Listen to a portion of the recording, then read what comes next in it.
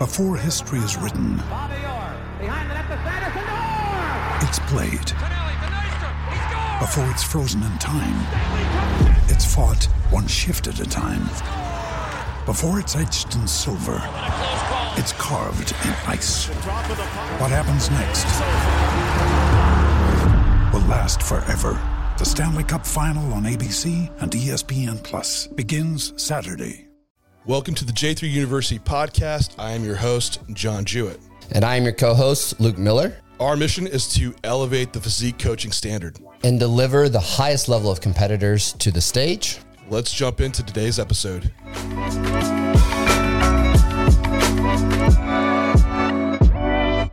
Cold water therapy sucks for muscle gain. The people are angry.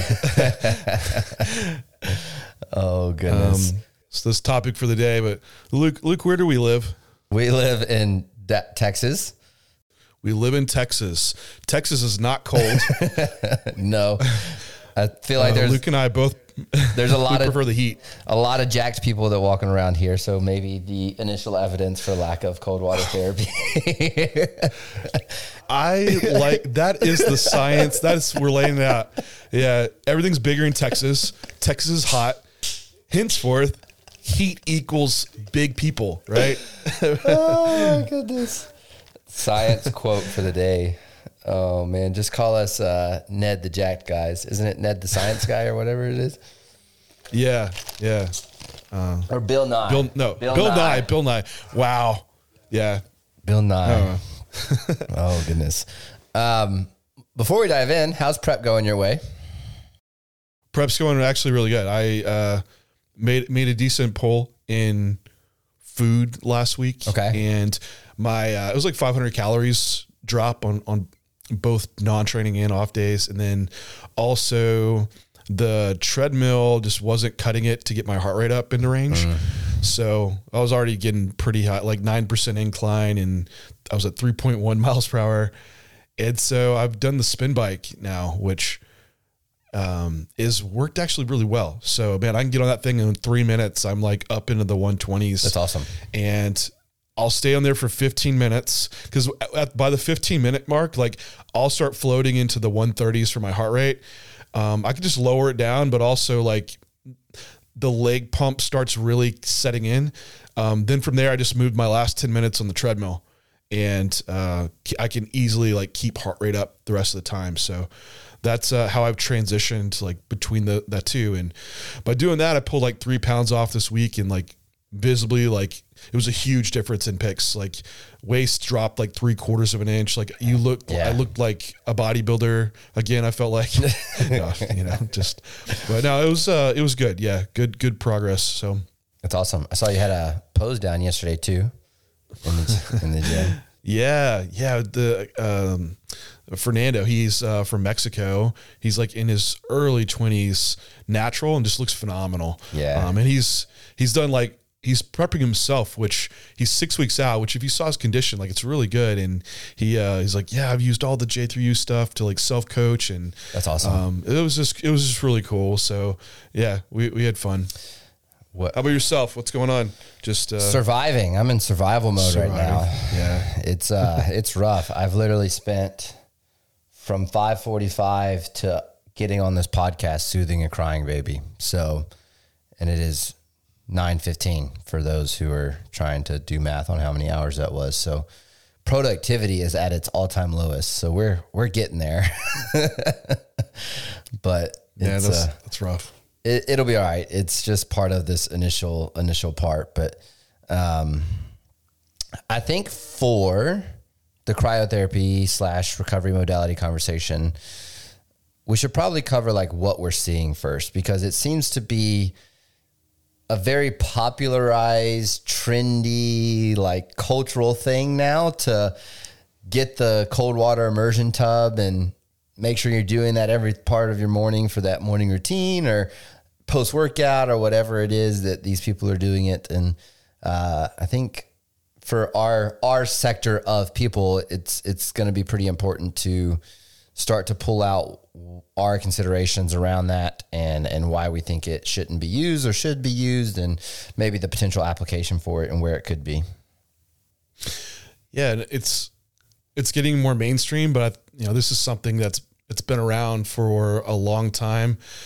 I was seeing stuff like since the 20s. There's been like these like cold water being done in sport, or like the Polar Bear Club, like the plunges like that. Like this is like things that have been like in little bits of culture, like for a long time in communities. So I think it's just kind of gaining some mainstream traction again. And like in football, like we had the ice tanks and stuff, and people would, if you had to go to the trainer's room, like you'd see guys in there, but I mean, that was kind of it. It was never really, I never really saw it outside of that. But then, we've seen like cryotherapy pop up, and now like, yeah, like specific ice plunge baths are being sold for your like residential home and stuff. So yeah, it's interesting and cool papers to be like around this. And just so to lay out like what is cold water therapy, usually like it's being submerged in 50 to 60 degree Fahrenheit water, which I'm sorry if you do Celsius, I can't convert that, for like 10 minutes. That's like the typical therapy approach that we see done. Now, if we do get cryo, we can separate these a bit. Usually that's like negative 200 degrees Fahrenheit for like 2 to 3 minutes, which saying that out loud, negative 200 degrees seems absurd. It seems like, yeah, you'd have like just a freeze gun, just spraying someone. They just turn like to immediate popsicle, right? Oh goodness. But some of the benefits that we talk about with this, for us today, like we want to talk specifically to physique athletes around hypertrophy training, strength training. Like if there's other like benefits being promoted through this, like decreases in potentially depression, increases in mood, immune system benefits. Some people have brought up metabolism benefits, but overall, I would say a lot of that evidence is earlier on in smaller studies, but nonetheless, that's not our main focus for like what Luke and I in our current lives, what would be, the focus for using a modality like this. And for the benefits around training, you see like, decreased fatigue perception. So we ask like, hey, it's going to improve your recovery. Like, what does that actually mean? Because recovery, does that mean also you're going to get more hypertrophy gains, right? Or more strength gains. And so a lot of these studies, when we're seeing improvements in recovery, it's usually through like, hey, someone's perception of their fatigue is reducing. There's also a reduction in muscle soreness. Yep. And inflammatory factors are reduced as well. That's usually, they measure these things in the study. Post-training, you have this increase in the inflammatory response and these release, one being like, a C-reactive protein or interleukin 6. There's also reductions in creatine kinase, which is an indice for muscle breakdown. And the big one that we really see for recovery, and it's a pretty good standard, is after you have a training bout, you have a reduction in your ability to have a muscle contraction at a certain velocity. So what they usually do is measure contraction velocity. And once you get back to your baseline, this would indicate, hey, you have muscle recovery occurring. So this is one other thing that could say, hey, ice baths improve return to initial contraction velocity time. And then also you have these things called nociceptors in the muscle, which can have it can lower nociceptor activity, which causes a reduction in pain sensation. So these are some of the benefits around ice baths in training. So you're able to kind of get back into this state to have optimal muscle contractions and also reduce this perception of soreness that you could be having. Yeah, and it all sounds like the magical wand in the recovery metrics or the recovery modalities sector, but we also have to like take a step back and be like, okay, if these are all the benefits, none of those benefits brought up an improvement in hypertrophy. And there's actually a reason why for that. And some of the papers we pulled kind of start to go into what looks like a potential detriment for hypertrophy because of that reduction in the inflammatory response. And we pulled papers that were different papers, but similar. So I'm just going to go over the one that you pulled. The Roberts 15 one was 12 weeks of training with 2 groups, training 2 times per week. And the one using the cold water immersion therapy led to lower quad volume increases compared to the non-ice group. That was a 2015 paper. And I think this is where we need to look at, because my paper has a similar comparison. The paper that I pulled was twice a week training for 3 months. And it was a comparison of cold water immersion to active recovery modalities. And we saw decreases within that cold water immersion group as well compared to the active recovery. And if we're seeing this trend, I think this starts to ask the question, what is the benefit of cold water immersion, and is it specific to our culture? Because at the end of the day, we're trying to put the best physique athletes on stage, and we need to look at the comparison of these modalities specific to hypertrophy, because that's the only adaptation that is actually getting measured on stage. They're not asking you what your squat is when you're on stage. They're not comparing your squat performance on stage relative to anybody else. Our sport, specifically within bodybuilding, has to be within the comparison of chasing that specific adaptation. Now, we'll kind of bring up later in the conversation the potential for crossing that modality into other sports and or other endeavors. But I think that kind of starts to lay the framework of the direction that this cold water immersion or cold therapy is going to head for our sector, at least. Yeah, and people say, big deal, 2 papers, but you have to go off the evidence you have. And it's not just 2 papers. Actually, there was another study by Yamana in 2015, probably saying it wrong, looking at they're training the wrist flexors, right? And one using cold water therapy, and the one that wasn't using cold water therapy had significantly more growth in their wrist flexors. Another study by Fife having a similar outcome. I think that was looking at also leg size increase. So, I mean, we have 4 studies that have direct application to following people over time using this modality and showing less muscle growth. And so it's not like sometimes people are pulling like mechanistic studies around just, hey, this pathway's influence and that might have detriment, but these are actual studies in humans following them over a training course.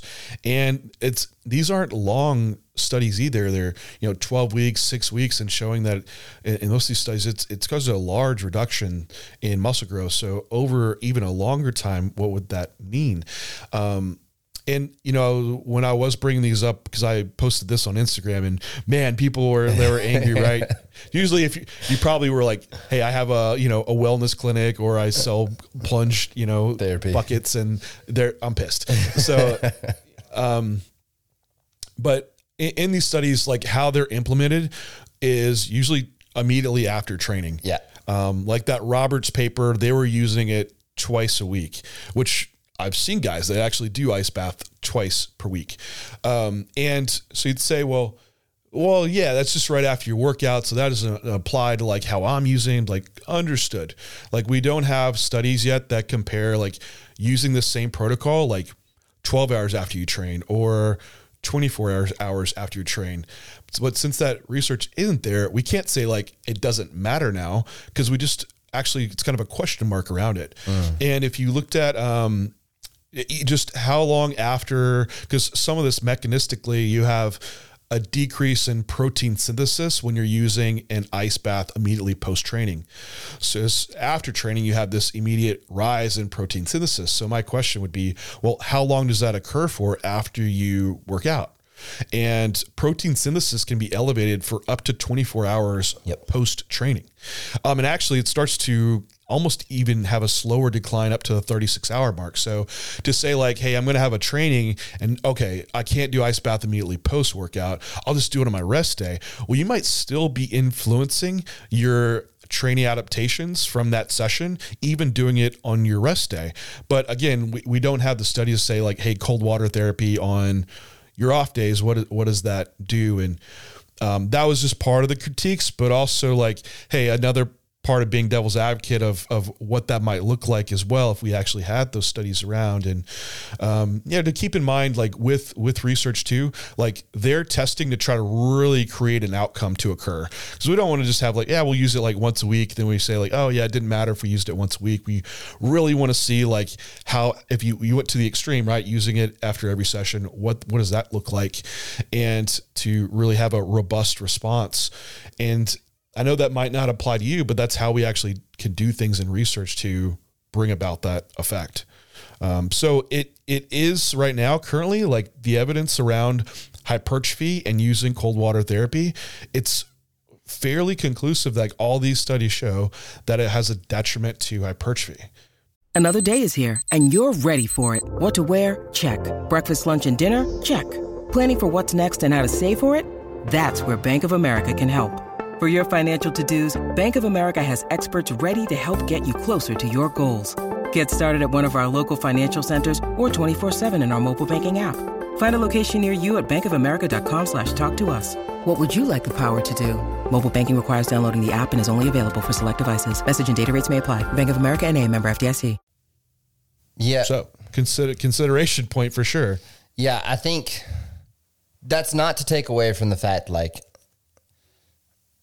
if it just makes you feel good and you want to use it, by all means, right? Because I know I don't have anybody that coach, but I know someone who's like that, where it's just like an enjoyable part of their day, which for the people that's an enjoyable part of the day, I'm just not a fan. But I get it. Like if it's something that's a part of your routine and you like keeping that as part of your structure, it's like, just understand that you're taking that sacrifice for that, just like with anything, right? So I think the question asked is, and for us, it's always, how do we optimize the process? And if we can optimize it by not partaking in an activity that's going to lower that potential for hypertrophy, even though we don't have data showing it on the rest day, like knowing that protein synthesis elevation is at least 24 hours, if not potentially stretching all the way out to 36, I would really start to raise the question if it even has any application within a bodybuilder that's trying to pursue this at the highest level. And that's kind of where like my thoughts start to go around it. Now, we don't have definitive data for me to say that in a confirmatory manner, but that would be kind of where my thoughts start to lead. But I do think that we can start to have the discussion around other recovery modalities, because it doesn't mean that recovery modalities should be thrown out the window. Yeah, no, it's not. And there's been some good comparison studies around cold water therapy and some of the other modalities as well. There is some differentiation between cryo and cold water therapy. There is. With there was a 2017 paper, and it's an acute study, so they test like knee flexion, and they look at creatine kinase for muscle breakdown, and using either cold water or cryo post, and seeing, how quickly do they get back to this output for knee flexion, and also the recovery metrics that they were looking at. And the cold water therapy outperformed cryotherapy in this paper. So it looks like, just from a efficacy standpoint, like cold water therapy could potentially outperform cryo. That kind of leaves the question is, well, if that one has that much more of an impact on all these recovery aspects that might be detrimental to hypertrophy, would cryo be less impactful for hypertrophy? And that was an acute paper, right? So it's not measuring over 12 weeks of training what that means, but still, as a whole, like cold therapy, like what we have to go off of, likely just overall could be impactful. Now, there's another paper comparing cold water therapy and just light cycling, and this was by Peak 2017. Did you read that paper? I didn't read that. Is that the one you looked at? No, but you had another one. I was going to bring up the hot water versus the cold water. That's the one that I kind of read into some. Yeah. Okay. Was that by Peak? Peak was the author on, let me double check. The 12. I think that was 12. I mean, no big deal. 12 weeks of training. But anyway, since I brought it up, this was another acute study. So they resistance trained, and then post workout, they either did cold water therapy or light cycling.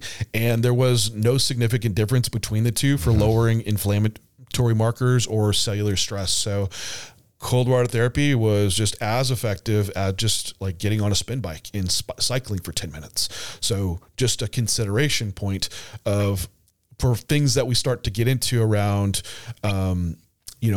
practicality, feasibility, and cost of using something like this, that a potentially maybe just a active recovery modality might have good application as well. Now, there is like that meta paper that kind of compares all these modalities, but before we get there, go ahead. Luke, you brought up like heat versus cold. Yeah. And the thing with heat versus cold is like, there's a lot of variability in some of the studies that I kind of looked through, because I didn't get to read through all of them, but there was like a couple that showed like very, very similar effects. And then I know the one that you pulled showed a difference in hot water immersion, kind of showing potential benefit in these like anabolic effects compared to cold water immersion.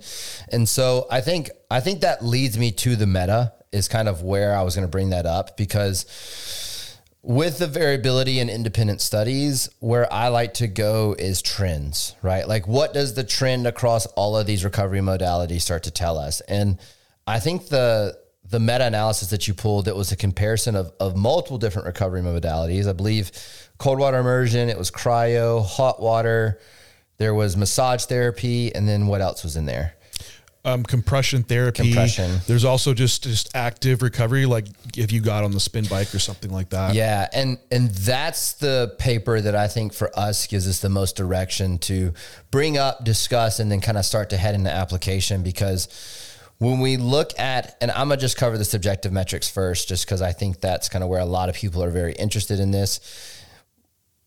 We've already kind of cited some of the potential negative detriments of cold water immersion from a hypertrophy perspective, but from a subjective perspective of improving soreness and how overall fatigued you feel, we actually saw that the massage therapy was like bar none the highest performer in reducing that subjective marker for the candidates.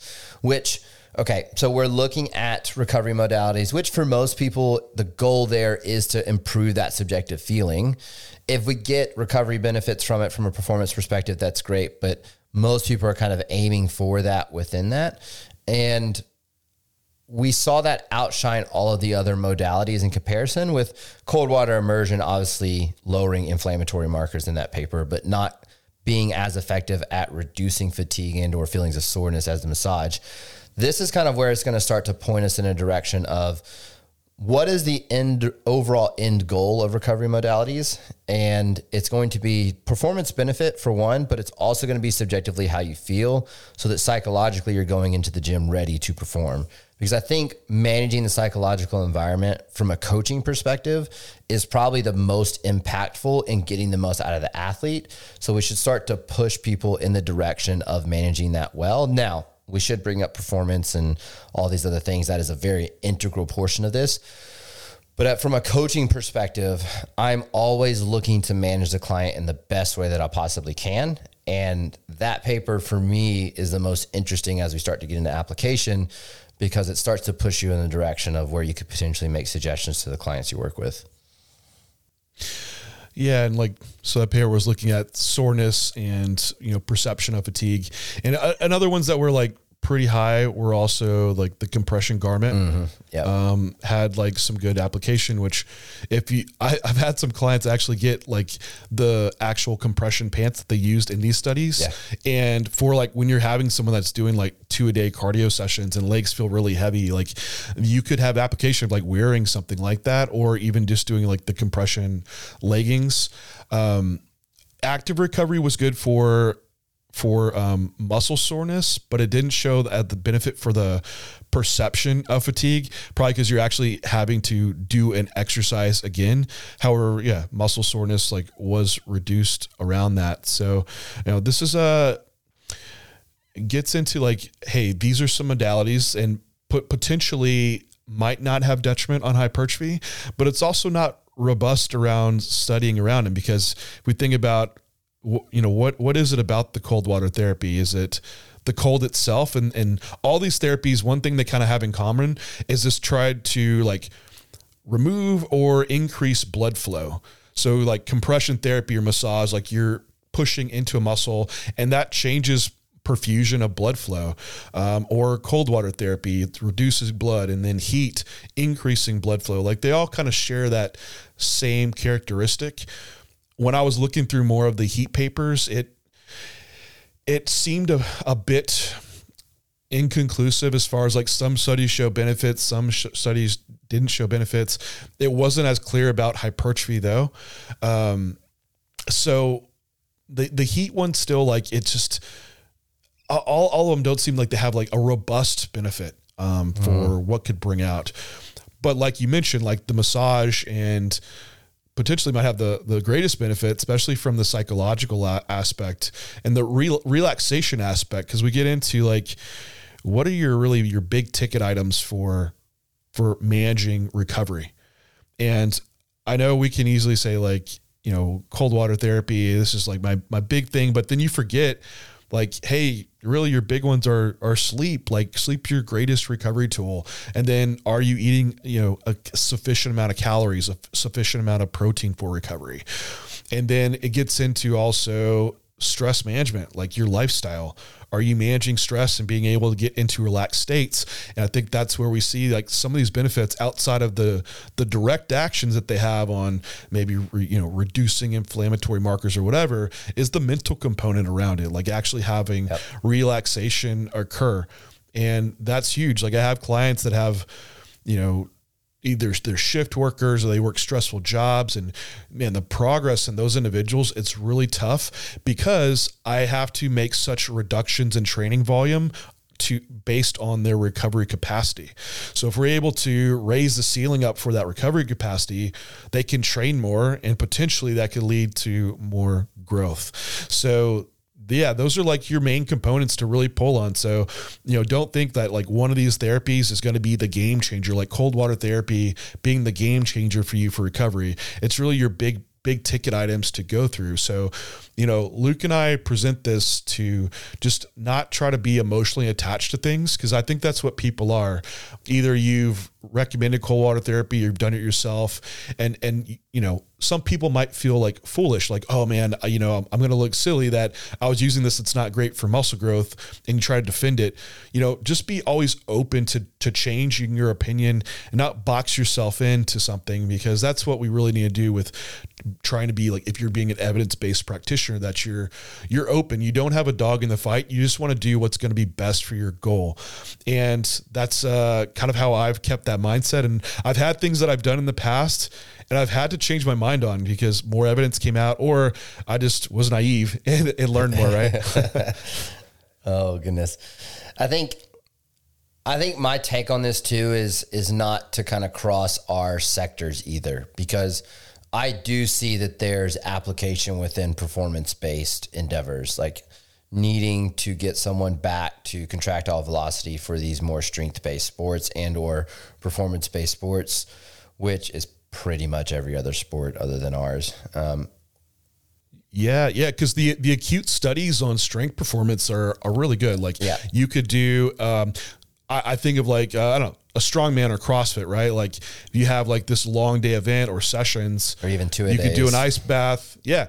Get back into having like that performance benefit and have to, train again or perform again, or same with an athlete. Like that has application to those individuals and around strength sports. Now for strength though, what you see in the longer term studies is that there is less strength progress than if you weren't using cold water. And what I pulled away was that a lot of that could be from part of the attenuation from muscle growth. So it looks initially like nervous system wise, that type of strength progress isn't impeded. But if you're also having reductions in muscle gain, then that could be more of the detriment for the long-term strength athlete. But acute wise, I think that's where you would have the application. But again, I'm not a strength athlete. My main focus has been bodybuilding. So that's where a lot of my thoughts still lie around like what we're trying to tell you and recommend to you. Yeah, for sure. I think when we start like coaching athletes, it's important to have the discussion around the conversation you actually have with the athlete and presenting your logic to them, because I do find there are people that are emotionally attached to certain recovery modalities, and it's just because it's something that they've done for a long time and they just want to continue doing it. And your role as a coach is to get them to the best version of themselves as you can. And if you truly believe that, you know, like based off this conversation, cold water immersion is impacting that athlete's ability to improve, it is your job to bring that up and have a conversation with them on, hey, I do think this is holding you back from your best version of yourself over the long term. And then you can just present those papers and that data and have that conversation of, look, this is an objective conversation of how do I get you to be the best athlete? And this is where we start to potentially be able to use the meta to show other modalities that could be used. And so we're proposing solutions to the removal of anything that may be detrimenting the client's process. Many of us have those stubborn pounds that seem impossible to lose, no matter how good we eat or how hard we work out. My solution is PlushCare. PlushCare is a leading telehealth provider with doctors who are there for you day and night to partner with you in your weight loss journey. They can prescribe FDA-approved weight loss medications like Wegovy and Zepbound for those who qualify. Plus, they accept most insurance plans. To get started, visit plushcare.com/weightloss. That's plushcare.com/weightloss. You know, I had some other people reach out to me that were using cold water, and they were like, hey, these subjects, they weren't on steroids, right? Like, well, no, they weren't. So that means it won't matter or apply to like someone using PEDs. And yeah, I mean, you can override a lot of crappy things with PEDs, right? Poor training, poor nutrition, it can mask a lot of things. So the best studies, that why I even look at studies, is because they control for those things. So when you have just the really big guy, he's like, yeah, I do cold water therapy, I'm fucking huge. It's like, well, okay, is that really valid or not? So that's why we have studies to actually look at. If I had a study in natural bodybuilders that showed two different training programs, and one training program caused like no muscle growth, and then you'd say like, well, hell yeah, I don't want to do that training program. Give me the other one.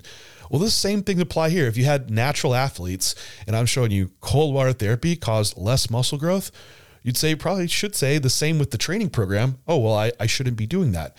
So the same kind of thing applies around this. So yeah, just don't be too tied into these. But I think if you have someone that's using cold water therapy, it's more coming up with like the happy medium, right? Like the extreme is like using it every day. Don't need to use it every day. Let's use it maybe the times when you have maybe a really hard training session where you just got completely annihilated and you stepped over too far. Or let's use cold water therapy. I see an application of like doing it on your deload weeks. I was about to bring that up. Right. Oh yeah. Beat you to it. Yeah, because on a deload week, the focus is recovery, and we're really not trying to drive a stimulus that causes muscle growth necessarily. So that would have its good application. Maybe, hey, on deloads, we're going to do ice baths like whatever, twice during this week. Someone can still do them and enjoy that. But during your training weeks, we could use some of the other modalities that would be less likely to cause that impedance to occur. Yep. I do believe in the Texas heat therapy though. That's still high up the list for me. Which one? The Texas heat therapy. Oh yeah. Yeah. Just walk out on the Texas street in the hot summer day. I think a lot of these too, it's for a lot of people, we're not going to have ice baths at home.